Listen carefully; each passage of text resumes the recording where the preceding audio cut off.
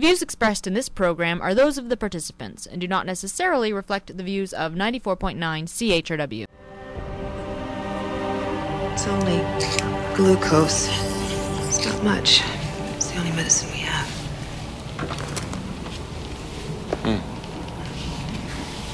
You have made strides. The last time I revived, they were using leeches. You're not using leeches. No. When was the last time? 1700. Very tumultuous. Pope Innocent XII had just died. I've been revived 19 times, once every 100 years. When I'm revived, I walk the earth for months. Last time I managed a visit to London. Remarkable city. It's a bit damp in the winter. I was wondering why an ancient Roman spoke English. Ancient? Yes, I suppose I am. Every time I walk the earth, I learn the languages of the dominant cultures. This is the King's English from William's court. William III. Now, I'm curious. Who is the King of England now? Charles. I don't know what number he is. Americans don't pay much attention unless there's a scandal. Americans? So you won independence? Yes, in 1776. Oh, I thought it was coming. Democracy? One person, one vote. Big mistake. But you're young.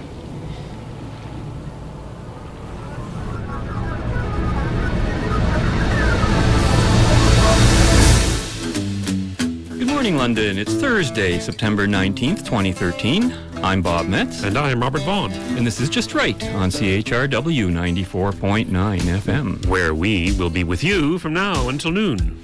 No, not right wing. Just right. Fade into color, and color into black and white. Under the bedclothes, everything will be alright. People seem to be crazy about crassy, Robert. Democracy is still an alien concept, I think, to most people. That's one of the things we're going to be looking at today, and I know you're going to be looking at something you call wrong rights. Is that right, or is that wrong? That's right. That's right. It's okay. Wrong rights and the Quebec Charter of Values. That'll be very interesting, because I think both of our themes will certainly meld into each other. 519-661-3600 is a number you can always call to join in on this conversation, or email us at feedback@justrightmedia.org. Now, my first item might not sound like it's so much about the issue of democracy, but it is, and it has to do with a local story that appeared in the front page of the Free Press this past Saturday. I think you saw it there when we had a lunch on this past weekend, remember? Yes. A startling headline and photo on the cover of Saturday's London Free Press, and it read, "Meet London's Mr. Cairo," with the subheader, "An intensive care doctor at University Hospital, Wael Hadara, helped give birth to Egypt's first democratic presidency, only to watch the military undo it." Then there's a two-page spread in the paper with the headline, "Our Man in Egypt," in which the story by Jennifer O'Brien in a special report reveals that Wael Hadara's specialty is critical situation overseeing the surgical intensive care unit at a London hospital. But over the past year, he's also led a double life as a key advisor to Egypt's first democratically elected, then deposed president. In the text of the report, we learn that Dr. Hadara has lived two extraordinary lives, one where he teaches at Western University and sits on the board of a mosque, and the other in his native Egypt, where he was a trusted advisor to the ousted president, Mohamed Morsi. Quote, "It was an opportunity to bridge my two identities," Hadara says of his decision to help the Brotherhood-backed Freedom and Justice Party. There's an interesting name. Have you ever heard that name before? After the 2011 Egyptian revolution led to that country's first elections. Quote, "I see myself as someone who has a foot in both cultures. I value my Egyptian roots and values, and I also know that there are a lot of great things about Canada and the United States and other Western nations." A family friend asked him if he'd meet with Issam El Haddad, a leader of the Brotherhood-backed Freedom and Justice Party. Gearing up for the upcoming elections, Freedom and Justice Party members wanted to hear what a Canadian Muslim felt the Arab Spring should focus on. Freedom and rights, and what enables those things, says Hadara. Only free people can choose one path or another. Sounds great so far. Sounds great, doesn't it? Hadari says he spent several weeks in Egypt helping Morsi frame messages. And now President Morsi wanted him on his team. He wants to help democracy flourish, says David Hassan, a longtime friend of Hadara. And, says friend Ali D. Chabar, he's a mentor to many. He has a lot of time for people others would not have time for. Since the coup, Hadara has remained in constant communication with contacts in Egypt. Hadara doesn't know what's next and says there were ups and downs, more of the latter. But it was the promise of the outcome, a free, democratic Egypt, in which people can choose their leaders openly and freely, that kept us going, end quote. Any immediate reactions to that, Robert? I think that there's probably a confusion between freedom and democracy. The two don't necessarily go hand in glove. Just because a society may be democratic does not necessarily mean that that's going to lead to freedom. I agree, and I think there's one more thing that there's a confusion about: freedom or democracy in elections. Yes, exactly. Another division there. But democracy doesn't necessarily mean that you elect your leaders. Now, although those are the focus of my theme today, I do have to touch on this because it shows and illustrates the incredible contradiction that's going on here. Now, if nothing else, this report certainly lends credence to the comments made by Salim Mansour on our show when he agreed with Tarek Fatah that this city and this campus is a hotbed of Islamic activity. I mean, and now here's another vital piece of the puzzle. And this has to do with, of course, the Brotherhood itself. And this is from a copy of a news magazine, a weekly news magazine I have, and it's called Focus Magazine. And get the date on this. October 28th, 1953. Yeah, that's 1953, long before the issue of Islam was in the front lines of Western culture. And the heading reads, "The Brotherhood of Blood, Hassan's knives flash as fanatic Muslim fraternity terrorizes Mideast with kill or be killed gospel." And it reads as follows. Brotherhood was founded in Egypt in 1928 when conditions were ripe for a movement preaching social reform. Promising, get this list and compare that to what we just heard. Restoration of the Koran as the law of the land, rejection of Western ideas, formation of a giant Arab empire, the cult caught fire, fed on such fuel as poverty among the fellahin, the peasants, high cost of living, absence of trade unions, small but extremely privileged upper class. When the Brotherhood won over the country clergy, it licked the recruiting problem.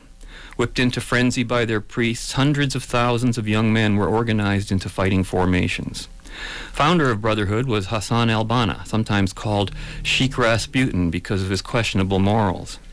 Al-Banna sold his movement to the peasantry on religious grounds, which is one of the issues you're going to be dealing with, Robert, using the hate technique successfully employed in the U.S. by the Ku Klux Klan. Quote, "The laws of the Koran are suitable for all men at all times to the end of the world. This is the day and this is the time when the world needs Islam most," end quote. Western democracy, this is still from that article, Western democracy held little attraction for al-Banna. "We are not eager to have a parliament of the people or of cabinet ministers." His skill as a terrorist deprived al-Banna both his job and his life. In 1948, the Brotherhood's raids into Palestine were embarrassing Egypt. And on February 12, 1949, as a birthday gift to the king, 59-year-old Banna was assassinated by the men that he had trained for murder. His successor, ex-Supreme Court Judge Hassan el-Hadibi, was appointed by Farouk 3 days after al-Banna's liquidation. It is written in the Koran, quote, "The sword is the key of heaven and hell. A drop of blood shed in the cause of God, a night spent in arms, is more avail than 2 months of fasting and prayer. Whoever so falls in battle, his sins are forgiven," end quote. The Koran passage is a popular one wherever Arabic is spoken today, meaning 1953. It binds 2.5 million Muslims into a fanatic blood brotherhood dedicated to the advancement of Islam. Like red ants, the Muslim Brotherhood swarms through the Mideast, ignoring national boundaries, grubbing beneath the surface of Mediterranean politics. The sect was the strong arm behind the rise of General Mohammed Naguib to dictatorship in Egypt. So here's the same group that brought a dictator in. In return, Naguib has made it a government-sanctioned force, which is exactly what the current government's trying to undo today. There are indications that the Naguib Brotherhood honeymoon may soon be over. When Naguib recently addressed students at Cairo's Ibrahim University, he was greeted with chants of, quote, "The Koran is our constitution," end quote. But even Naguib may have trouble. The Brotherhood is not to be destroyed by hacking off one segment of its snake-like body. It will writhe through the Middle East for generations to come. A quietly plotting, organized army of zealots with orders to spill blood until all humans turn to face Mecca at sundown, end quote. That's an article written in 1953. Prophetic? Yes, indeed. Amazing. Scary. So, democracy, eh? In Egypt? The Muslim Brotherhood? How do you reconcile those two things? The two are irreconcilable. They are diametrically opposed. So do you think that this fellow doesn't know it? This doctor? Is he not aware of the tremendous, conflict between these very two concepts? The basic concepts are so different. Well, I'm reminded of Taqiyya again. Yeah. Lie in the name of Islam. Well, is that what's going on? Don't know. Salim Mansour has so often insisted, he says, connect the dots. He always says that. These are not isolated incidents, and you can't mix left and right. You can't mix black and white. You can't mix good with evil or democracy with theocracy. They don't mix. Now, the Muslim Brotherhood is about theocracy and stands in direct, self-stated opposition to democracy. So here are our locals going over there to support what is called the Muslim Brotherhood, the same organization. It hasn't changed its tune from what I know. And it stands in direct opposition to democracy, and yet they say they're there for democracy. Why? Because they can vote themselves into oppression. That's what they think democracy is. It gives them some sense of legitimacy, doesn't it? Perhaps. But voting's irrelevant to the debate, I think, irrespective of which side you may happen to be on. That Egypt voted itself into a theocracy changes nothing from having been a dictatorship. It still is one, in terms of how its government would act. Its government does not have a democratic philosophy. And then written as if it were some shocking revelation, a headline in Monday's Free Press about Tarek Loubani and John Grayson, both of London and currently in an Egyptian jail, and it doesn't look very good for them, but it reads, quote, "Egyptian justice completely arbitrary," in quotation marks. Hello. It's called theocracy. It's not a democracy, even though voting took place. Both sides in the Egyptian political debate are theocratic. They're not democratic. Voting, and that might not mean that one's not better than the other or preferable within the context of those two things, but let's not make any errors about them being democratic. And the belief that voting is the essential ingredient of democracy that's a myth that's got to go. It's not the essential ingredient of democracy. Democracy explicitly distinguishes itself from theocracy in that in a democracy, state power and authority originates in the people themselves, as in the rights that individuals should properly have, which is going to be largely your topic coming up later in the show. Mm-hmm. And whether it takes the form of a constitutional monarchy, a republic, like Americans, they always like to say the U.S. is not a democracy, but it is. I'm sorry, in this sense of the word, and even it's currently being run by the so-called Democratic Party, but it is a democracy even in a republic form. That's how we would look at it, right? Or do you disagree? No, I actually agree with that. Yeah. So, theocracy, in stark contrast to democracy, states that government's authority is derived from God. And with that giant leap off the cliff of reality, the political and social disaster that follows is both predictable and inevitable. So, the question arises, how do you go about the selection of democratic or theocratic, or rather, how you go about the selection of democratic or theocratic representatives is a secondary issue, as it is in every dictatorship where voting also takes place. We forget that voting takes place in dictatorships too. I remember I was brought up when the Soviet Union was there, and they said, yeah, they vote. They get to vote for one party. and we all go out and vote, and there's what you said, your legitimacy. They even insisted on the vote so that they could legitimize themselves. People forget as well that Hitler was democratically elected. Yes. And so was Trudeau and Obama. So in any case, democracy is not about voting, it's about the rights of the individual. And we'll find out more about this as we return from this. Mindy, why are you mad at your coat? Because my watch stopped. Ah, and you suspect your coat. No, my watch stopped and I got a ticket. Oh, no, when our watch stops, we only get a warning and they take away Mickey's hands. See, I was parked in this no parking after 6 zone with my Jeep, and I got back late because of this stupid watch. I got a $15 ticket. Oh, that doesn't sound fair. It's not. Then don't pay the ticket. We're with you. Right on, Mama. I've got to. It's the law. Who made that law? I don't know, the town council or something. Who said they could do it? The people that voted him into office. What people? You know, the people of Boulder. Dad, Grandma, me, you know. Boy, that's stupid. You voted to give yourself a ticket. Yeah, I guess indirectly I did, didn't I? See, in a democracy, everybody votes and then the majority wins. Oh, I vote we adopt Dolly Parton. Do I win? No, with 2 people, you can't have a winner. Oh, sounds like democracy will never replace bobbing for French fries.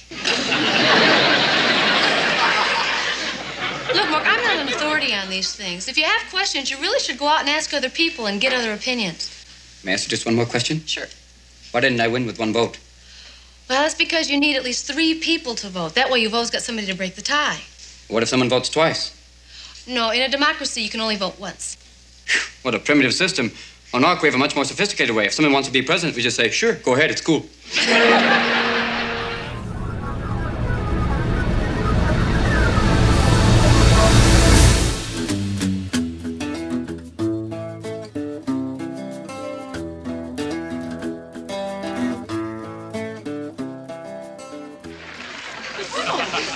Who's your friend?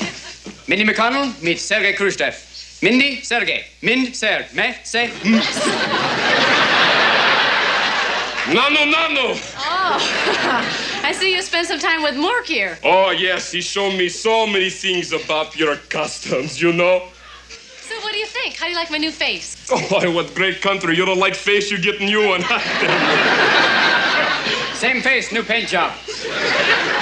Yeah, I knew it'd knock your socks off. So, what do you do? Oh, I am student and shallow player. Oh. Sergei's going to be part of our democracy. Oh, that's great. Listen, you're going to love living in this country. No, I mean our democracy. Sergei's going to be our third so we can vote. He's going to live with us. Yeah. Can I talk to you for a moment? I think we should vote on that. I vote no. What do you think, Sergei? I'm with you, Mork. 2-1, you lose. I want to talk to you. Oh, we just voted on that. Now. Oh, that's a different story. Oh, please to excuse me. Where may I find laboratory, please, for me? Oh, you mean the restroom? It's right through there. Oh, a bed. I never saw a restroom where you could really rest. Well, it's America, really out of state. What have you done? I got us a third for democracy. You just can't invite anyone to come live here. I know that. We'll vote on it. Oh, no, we won't. I pay the rent, and I say he can't stay. Oh, I see. The one with the money controls the votes.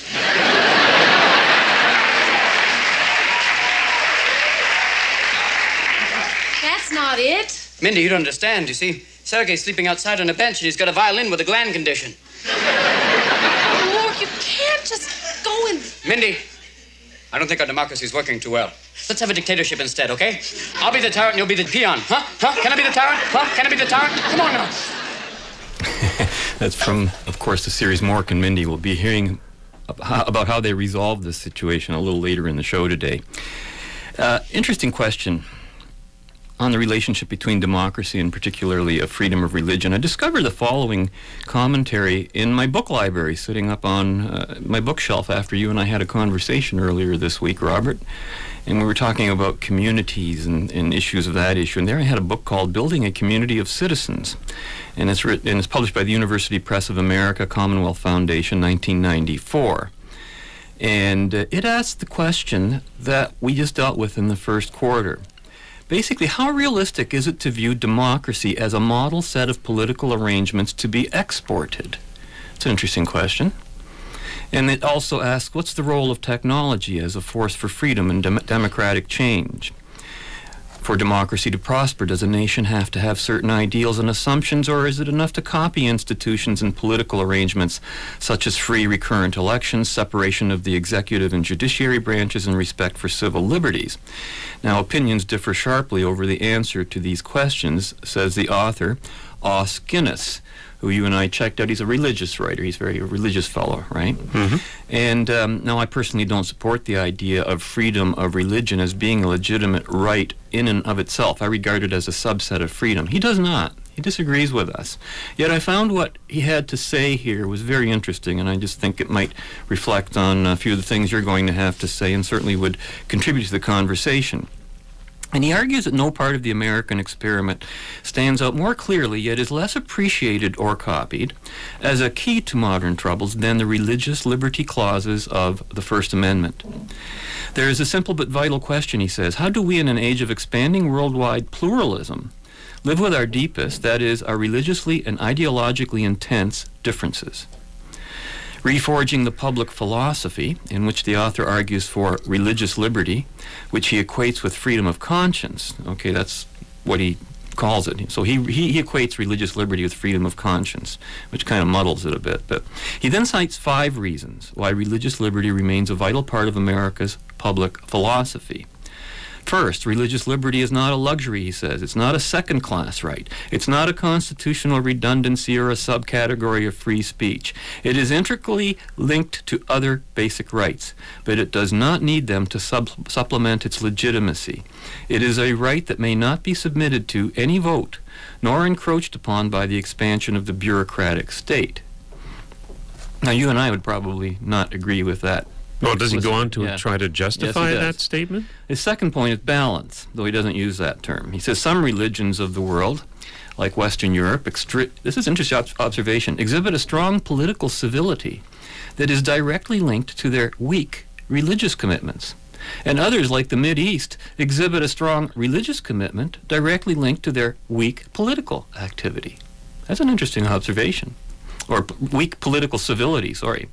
American democracy has afforded the fullest opportunity for strong religious commitment and strong political civility to complement rather than threaten each other. Third, the First Amendment is essential and indispensable to the character of the American Republic. It's interesting here to note that the amendment was not included in the chapter, perhaps to downplay the fact that the so-called religious liberty referred to is not called religious liberty and is only one of 3 fundamental components. It reads as this. This is the First Amendment, 1791. Quote, Congress shall make no law respecting an establishment of religion, or prohibiting the free exercise thereof, or abridging the freedom of speech, or of the press, or of the right of people to peacefully assemble, and to petition the government for a redress of grievances, end quote. That's got a lot in it. Mm-hmm. The First Amendment's ordering of the relationship of religion and public life is the most successful part of the entire American experiment, he argues. Fourth, and here's where things get more interesting for me, because this is where he gets a real different yet legitimate spin on this conversation that I have sort of issues with. He says the religious liberty clauses are the single strongest non-theological reason why free speech and free exercise of religion have been closely related, and why religion in general has persisted more strongly in the U.S. than any other comparable modern country. The reason lies in the effect of the American style of disestablishment. By separating church and state, but not religion and government or public life, each faith is thrown onto reliance on its own claimed resources. The overall effect is to release a free and unfettered competition of people and beliefs, similar to the free market competition of capitalism. That's interesting. Fifth, and here on this point I do agree, value neutrality in social affairs is impossible. To demand neutral discourse in public life, as some still do, should now be recognized as a way of coercing people to speak publicly in someone else's language and thus never be true to their own. Multiculturalism and expanding pluralism is no stranger to the American experience, but the last generation has witnessed yet another thrust forward in religious pluralism in two significant ways. 1, Buddhist and Muslim, and 2, Americans with no religious preference. The effect of the exploding diversity can be seen in a form of cultural breakdown. Collapse of the previously accepted understandings of the relationship of religion and public life, and the triggering of culture wars. As a result, a series of bitter, fruitless contentions over religions and politics will erupt. Isn't that amazing? Like it or not, modern pluralism stands squarely as both the child of and the challenger to religious liberty. If religious liberty makes pluralism more likely, pluralism makes religious liberty more necessary. And then he said, and here's what his conclusion to all of this is, at least for our purposes. And that's the author's call for the necessity of having a public philosophy. And what he calls it by something we wouldn't use. He says covenantalism and chartered pluralism. I don't like those terms. I can hardly pronounce them. He really needs to invent a new word for this concept here, if that's what it takes. However, I already know what term I would prefer, but here's how the author Os Guinness looks at this chartered pluralism, by comparing it to, quote, the two existing visions of religion and public life now deadlocked, namely communitarianism, the social vision that degenerates into tribalism, and libertarianism, the vision that degenerates into political idiocy. Communitarianism, found both on the left and right, virtually equates politics with morality, whereas libertarianism, also found on both the left and right, and he means right wing, left wing here, virtually excludes morality from politics.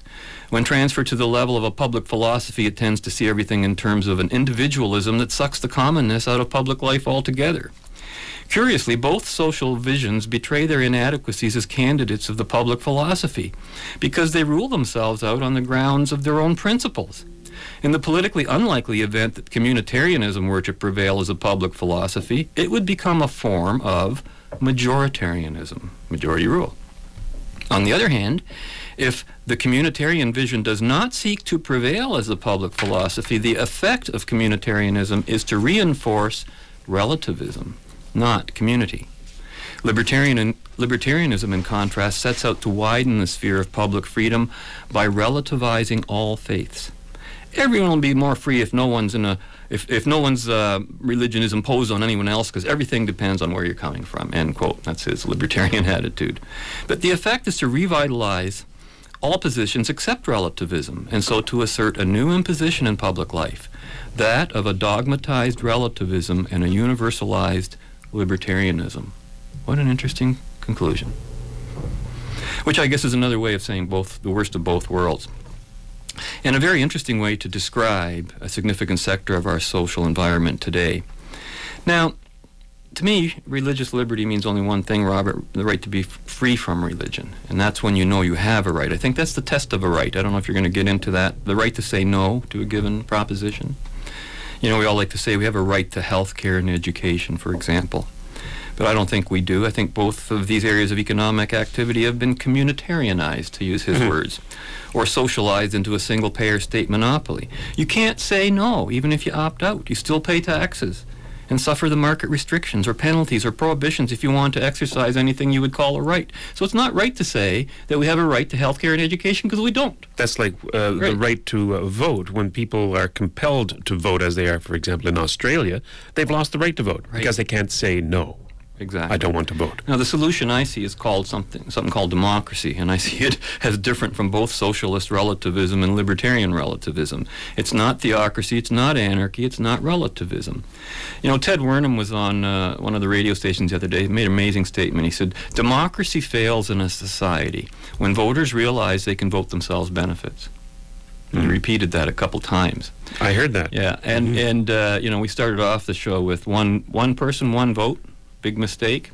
Well, because that's majority rule. That's not democracy. Even though a democracy may, in fact, elect its representatives or choose its policies on that electoral rule.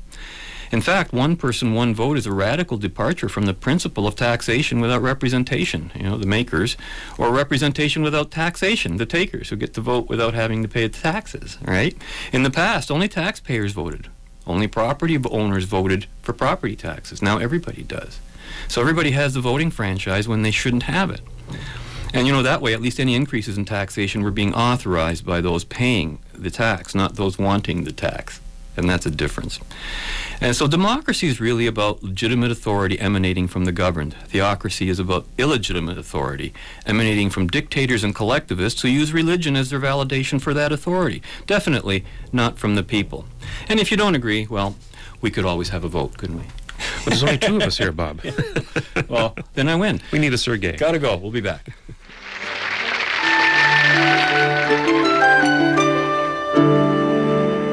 I don't get it. What? Why did Sergei call himself an alien if he never even been to the moon? We call people who come here from other countries aliens. Oh, that's strange. Everyone on Orc calls himself an Orcan. You humans subdivide yourself into different species. Russians, Americans, Protestants, Jews, game show hosts. We do. I'm afraid that we haven't learned to live together very well yet. Another thing I feel strange about is democracy. Why? Well, after Sergei got his apartment, he went out to get a driver's license, and because he was an alien, it took all day. Oh, I think you're getting democracy mixed up with bureaucracy. Oh, semantic confusion, or rented lips. You see, democracy is the one-man, one-vote system, and bureaucracy is the most difficult way to get anything done. Why do you have such an inefficient system? Well, we've been working hard at it. Actually, we've been trying to streamline things, but that could take years. Why? Bureaucracy. Добрый день, Mindy. Hey, what's happening, Mork? No. You look awfully chipper. Oh, yes, I am happy because of this great democracy. Have place to live, have driver's license. Didn't it take you all day to get it? Oh, yes, that's what's so great about it. Because where I come from, it would take 6 months. Really? Oh, yes, and if I fail, they make me date female Russian shot putter. Oh. Well, Mork and I are really happy you're adjusting to everything so well. Oh, very much thank you. I must leave now, but before I go, I want you to have something from me. This is some Russian caviar. Oh, thanks, Sergei. I'm really sorry you can't stay for dinner. Oh, no, I have to go back and check out my new dynamite pad. До свидания, товарищ. Hello? Bye.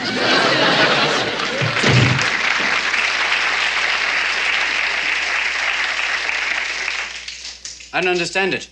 Democracy didn't work with 3 people, didn't work with 2 people, but it works for Sergei, and he lives all alone. Well, that's one of the good things about democracy. It protects the individual. And speaking of protection, I think next time you have any questions, you should ask me first. I know, I'm a real nimnal. You asked me to take a poll, and I brought home a Russian.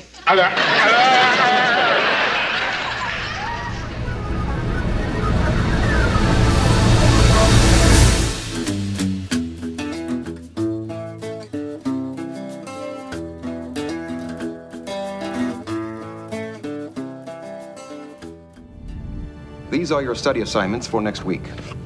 Please note that examinations will be conducted randomly with no advance notice. I will now inspect your uniforms. Crewman Henley, your headband is certainly festive.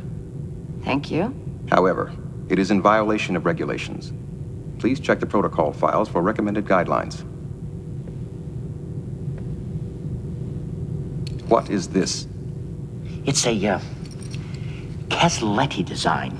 I studied the technique when I visited their planet. It took me weeks to learn. I know it doesn't look complicated. This ornament is in violation of the dress code. It was hidden. You could hardly see it. You will remove it now.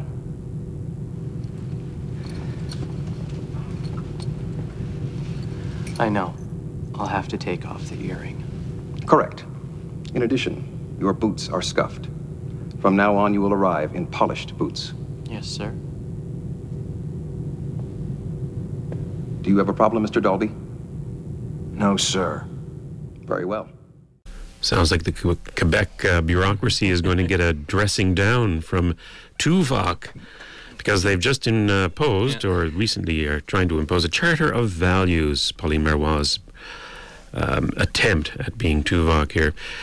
And that's bringing up the discussion of freedom of religion, because that seems to be the battle cry of the people opposing Marois' edict. Now, of course, the real intent of the legislation in Quebec is to curtail the use of the niqab and the burqa by Muslims.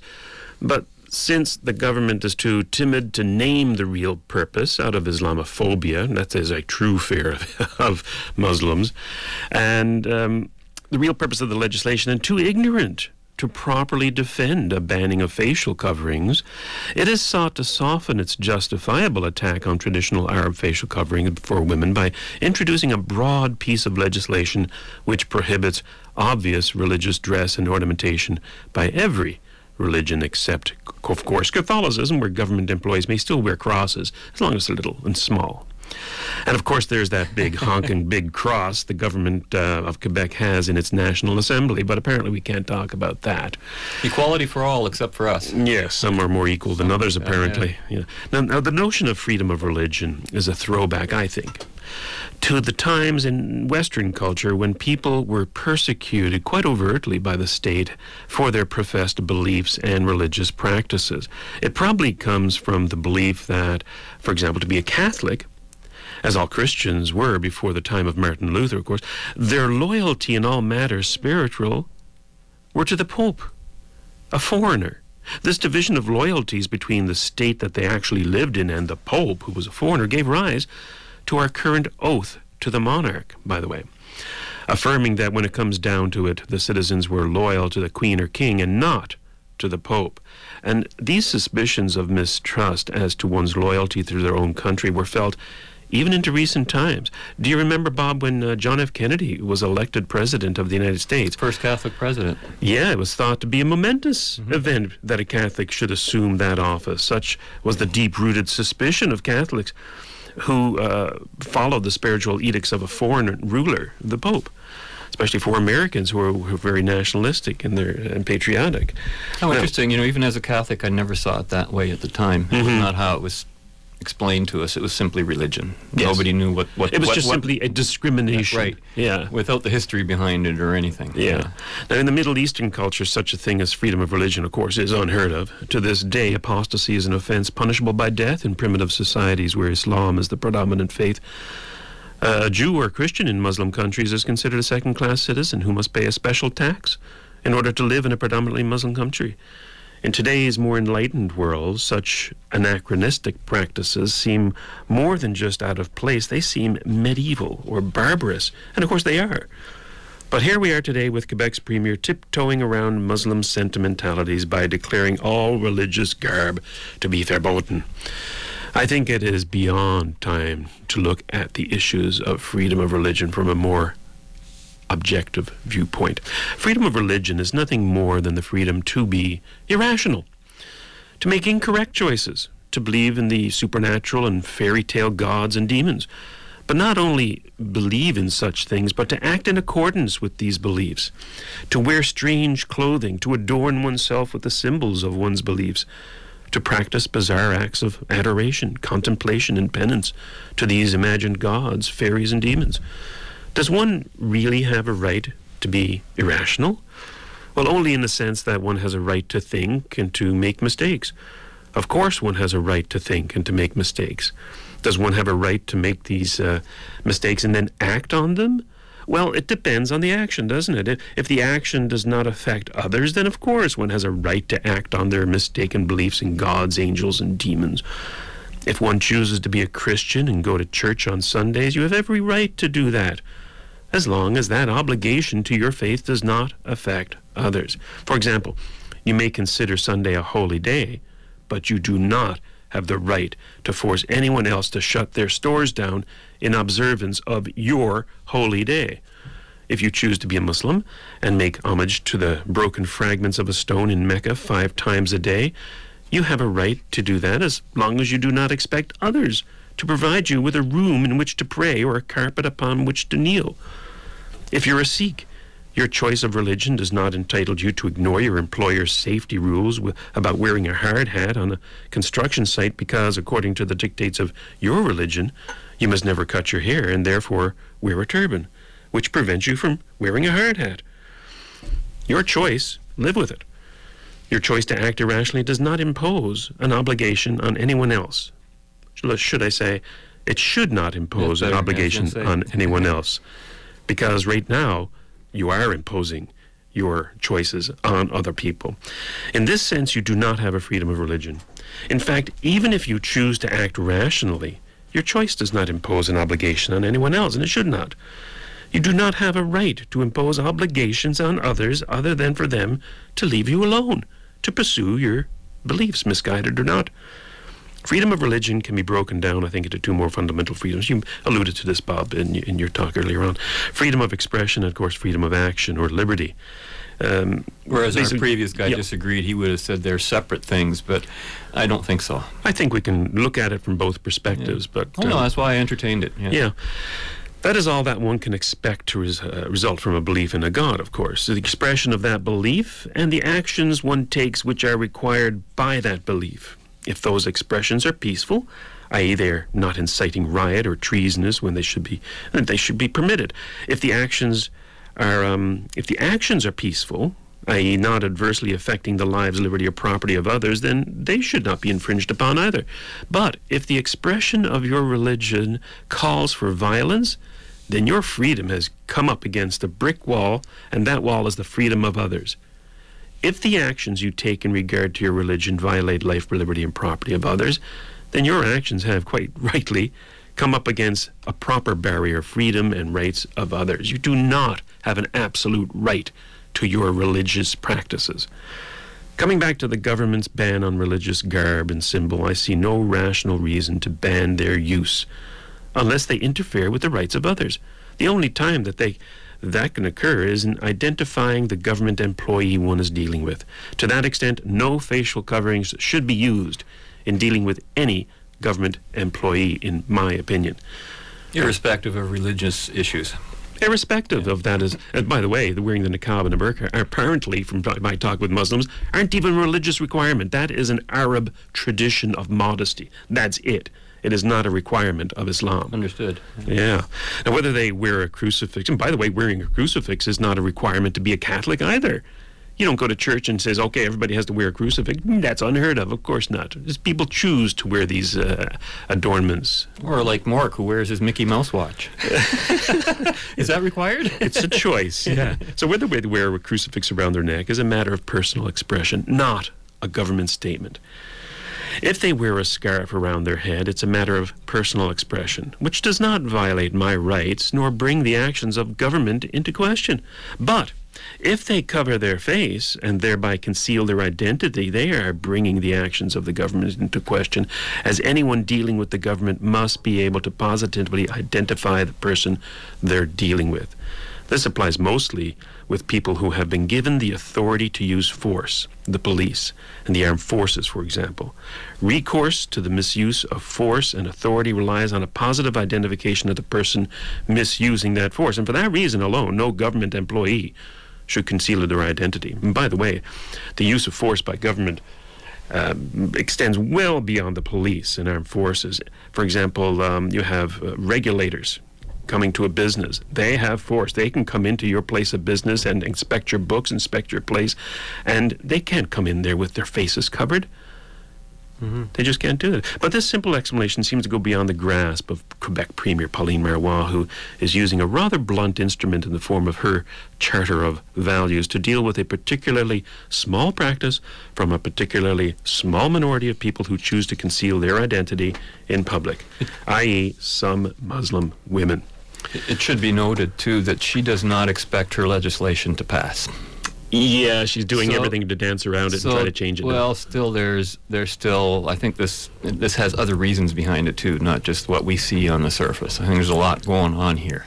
We're going to take a break, and when we come back from these two clips, one, of course, is Obama talking about rights, and a funny piece from Monty Python. Again, it's about rights and wrongs, and in this case, it's wrong rights. We'll be back after this.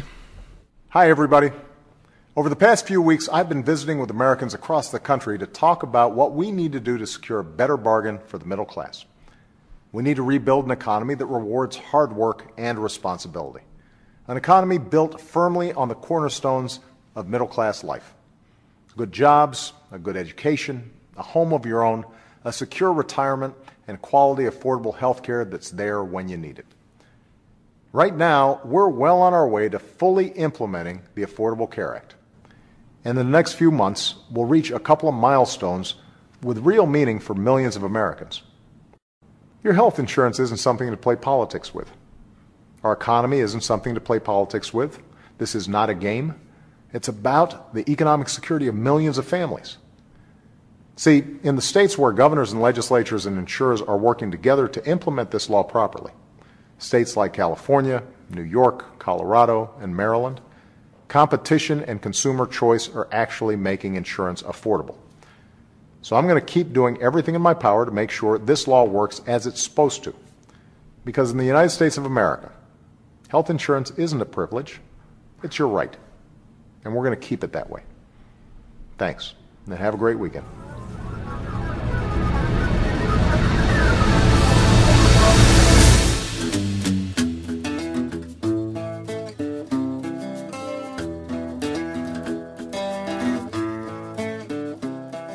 Why are you always on about women, Stan? I want to be one. What? I want to be a woman. From now on, I want you all to call me Loretta. What? It's my right as a man. Well, why do you want to be Loretta, Stan? I want to have babies. You want to have babies? It's every man's right to have babies if he wants them. But you can't have babies. Don't you oppress me. Here, I've got an idea. Suppose you agree that he can't actually have babies, not having a womb, which is nobody's fault, not even the Romans, but that he can have the right to have babies. Good idea, Judith. We shall fight the oppressors for your right to have babies, brother. Sister, sorry. I do feel, Reg, that any anti-imperialist group like ours must reflect such a divergence of interest within its power base. Agreed. Francis? Yeah, I think Judith's point of view is very valid, Reg, provided the movement never forgets that it is the unalienable right of every man or woman to rid himself or herself. Agreed. Thank you, brother. Or sister. Or sister. Where was I?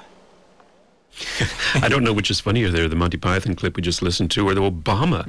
Actually, listening to Obama, basically what he was saying was, I'm going to impose an obligation on everybody to pay for everybody else's health care.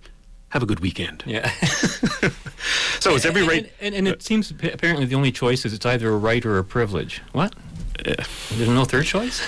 I do like that, though. Yeah. It's every man's right to have babies. Yeah. What's wrong with that statement? Well, it's exactly the same thing that's wrong with President Obama, stating that it's every American's right to have health insurance. It's an evasion of reality. It's an evasion of the proof of the senses, and it's an antithesis of reason. There are a plethora of so-called rights out there, which are, in fact, not rights at all, but simply wishes and demands. The right of a man to have babies, the right to free health care, the right to a job, the right to a livable wage, the right to affordable housing, the right to be fed, the right to be clothed, the right to be treated with dignity, etc., etc. The United Nations has come up with a great list of rights. Some are actually legitimate rights, by the way, but most, like these, are false rights. I'm quoting from the United Nations here. No one shall be subject to attacks upon his honor and reputation. Everyone as a member of society has the right to social security and is entitled to, now get this, entitled to realization through the national effort and international cooperation and in accordance with the organization and resources of the state, of the economic, social, and cultural rights indispensable from the dignity and the free development of his personality. What? First thing on my mind every morning. Yeah. Everyone has a right to work, to free choice of employment, to just and favorable conditions of work, and to protection against unemployment. Really? Everyone without any discrimination has a right to equal pay for equal work. Really? Everyone who works has the right to just and favorable remuneration, ensuring for himself and his family an existence worthy of human dignity, and supplemented, of course, if necessary, by other means of social protection. That's code for wealth confiscation. Everyone has the right, according to the United Nations, to rest and leisure, including reasonable limitations of working hours and periodic holidays with pay. Again, wealth confiscation. Everyone has the right to a standard of living adequate for the health and well-being of himself and his family, including food, clothing, housing, and medical care, and necessary social services, and the right to security in the event of unemployment, sickness, disability, widowhood, old age, or other lack of livelihood. Yeah, I know, this is just going on, isn't it? It's a list of things, isn't it? Just things. Yeah, things. wants, desires, needs, gimme. Not one of those has anything to do with right, no matter how you define the word right. By the way, that's just a sampling. That list goes on and on. I could go on and on, but these examples are more than enough to illustrate my point that the concept of rights has been not only been misused, but purposely usurped by the left to force some to provide for others. What is wrong with the rights enumerated by the United Nations that many of them impose an obligation on others to provide these so-called rights? They are, in effect, the enslavement of some to provide for others. They are not rights. They are wrongs. There's a major difference between what can be considered legal rights, also referred to as entitlements, and moral rights. Those rights, as outlined in such documents as the U.S. Declaration of Independence and the U.S. Constitution, for example, the rights to life, liberty, and pursuit of happiness, individual rights, these have a demonstrable basis in reality and can be logically defended. Now, one of the best synopses of Ayn Rand's view on individual rights was penned by Craig Biddle of the Objective Standard. I'm going to quote from here. Quote, Rand reasoned that because man's life is the standard of moral value, because each person should act to sustain and further his own life, and because physical force used against a person stops him from acting on his basic means of living, we need a moral principle to protect ourselves from people and governments that attempt to use force against us. That principle involves the concept of rights. Quoting Rand here, rights are a moral concept, the concept that provides a logical transition from the principles guiding an individual's actions to the principles guiding his relationship with others. The concept that preserves and protects individual morality is a social context, the link between the moral code of a man and the legal code of a society. Between ethics and politics, individual rights are the means of subordinating society to moral law, unquote. Back to Craig Biddle, the moral law that Rand speaks of here is the principle of egoism, the observation-based moral truth that each individual should act to promote his own life and is the proper beneficiary of his own actions. Individual rights are the means of subordinating society to the truth of egoism. What do you think of that, Bob? Well, I agree with that, of course. You can list all these rights and see the obligations that are imposed upon them. I mean, if you think you have a right to employment, well, what does that say about the employer? What's his right? Does he have an obligation to employ you? Yeah. Yeah. Everybody screams for jobs, and nobody says. I don't hear people out there screaming for employers. Right. Where's all our employers? Why don't they all get out and get behind the employers? Right? No, they actually make the very people who say they have a right to a job make the employer the only person who creates that relationship between an employee and employer, which is called a job, and they make an enemy of him, and yet put an obligation on him to provide him with this right. It's amazing. It's contradictory right through and through. Yeah, and not just the right to a job, of course, but any of these so-called rights are imposing obligations on others, enslaving them. Actually, how do you have a right to rest and leisure? Could you explain that one to me? Because I haven't figured that one out yet. Well, that's when am I getting my rest and leisure? Yeah, that's covered by the right to have a paid vacation. Really, yeah. Oh, it's precisely what these false rights of the United Nations doesn't do is subordinate society to the individual. It imposes obligations on others to provide for the life of strangers. It requires wealth confiscation, taxation, slavery on all so that others can benefit.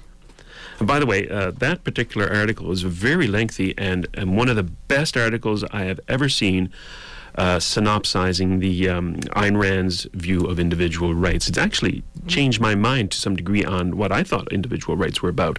I've always used the word is rights stem from our nature as rational individuals.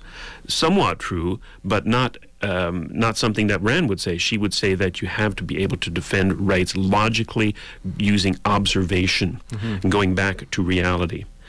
Now, you can, if you want to check out that article itself, it's on the website of The Objective Standard, and that is www.theobjectivestandard.com. And that was written in 2011. And I'll leave you with this one thought. If what you think is a right requires that someone sacrifice themselves to you, what you have is not a right, but a wrong. I agree.